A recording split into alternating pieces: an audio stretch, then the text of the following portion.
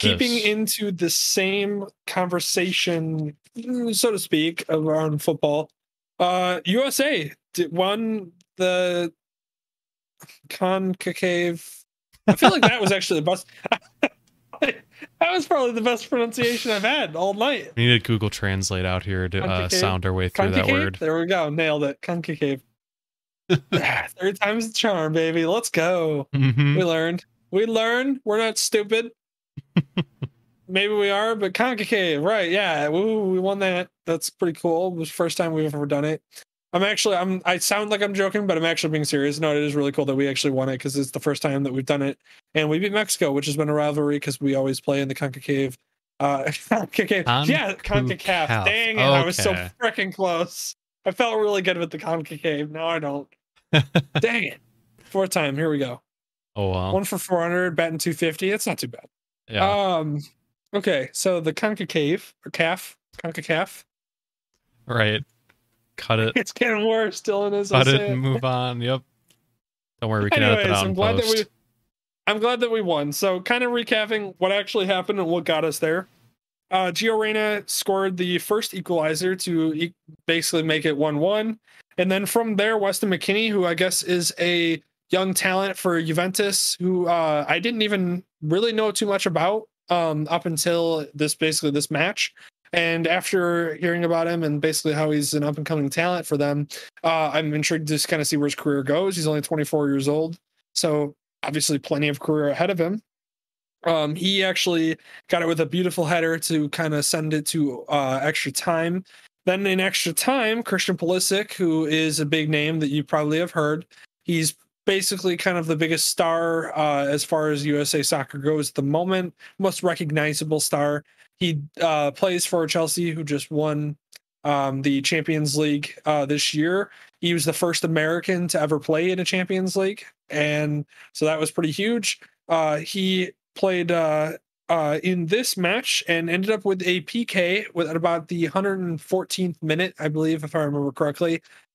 He ended up nailing that PK, stone cold. The goalie guessed even the right side, but he just drilled it straight up into the corner of the net. So it was just, one of those shots that was just confident, knew where he was going, and nailed it. And so that was awesome to see. And then not only that, but backup goalie Ethan Horvath, who came in substitute for the starter, had a ridiculous save at like literally the 124th minute, 125th minute of the match, like literally the very end of the match. There was a PK awarded to Mexico via a handball that occurred within the box. And then from there, Ethan guessed right and saved the freaking whole game for the USA team. And to just come that big on as a backup goalie in such a massive stage is huge for him. And it was just awesome. It was fun. It was so much cool. It was so cool to see, and especially with the disappointment that we had in the previous World Cup, not even qualifying. It was kind of a letdown and an embarrassment for USA Soccer. So for us to kind of bounce back like that and get this win is huge. And there's going to be a lot more excitement going into the next World Cup final, being able to see, or FIFA World Cup, to see USA and what they could do now that they've kind of licked their wounds and come back to, hopefully produce like they should.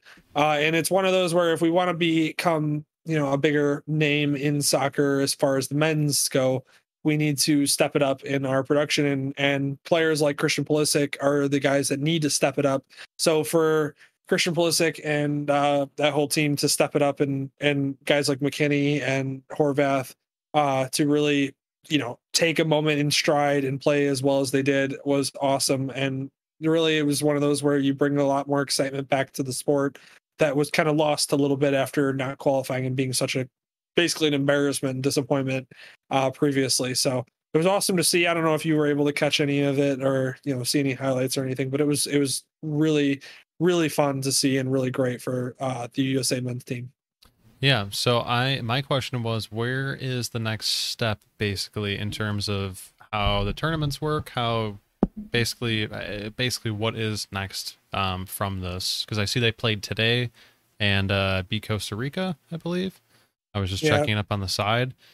So I'm probably not the best person to answer this, obviously, and this is why we'll bring Danny on and he'll explain more at some point. Yeah, that was just a friendly. So in football, for I know at least this much. I know friendlies basically are where teams agree to play each other. It's basically an expedition. Think of it as like preseason NFL, but like if two teams just agreed to play each other like before preseason, that would be how it is. So teams usually try sets out. They try different substitutions. I think if I remember correctly, Danny said that you can substitute usually unlimited. So normal matches in competitive play, you can only make 3 substitutes over the course of the match. I believe in friendlies you can make as many as you want if it's predetermined. So it allows you to try different sets, try different formations, and kind of get a chemistry going amongst teams. So this wasn't really a big deal.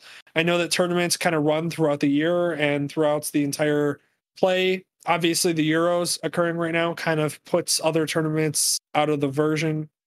Yeah, so the Americans version of Euros will be built later in the summer. Okay, so it's one of those where called the Gold Cup. So it's one of those where we aren't participating in the Euros because it's the Euros.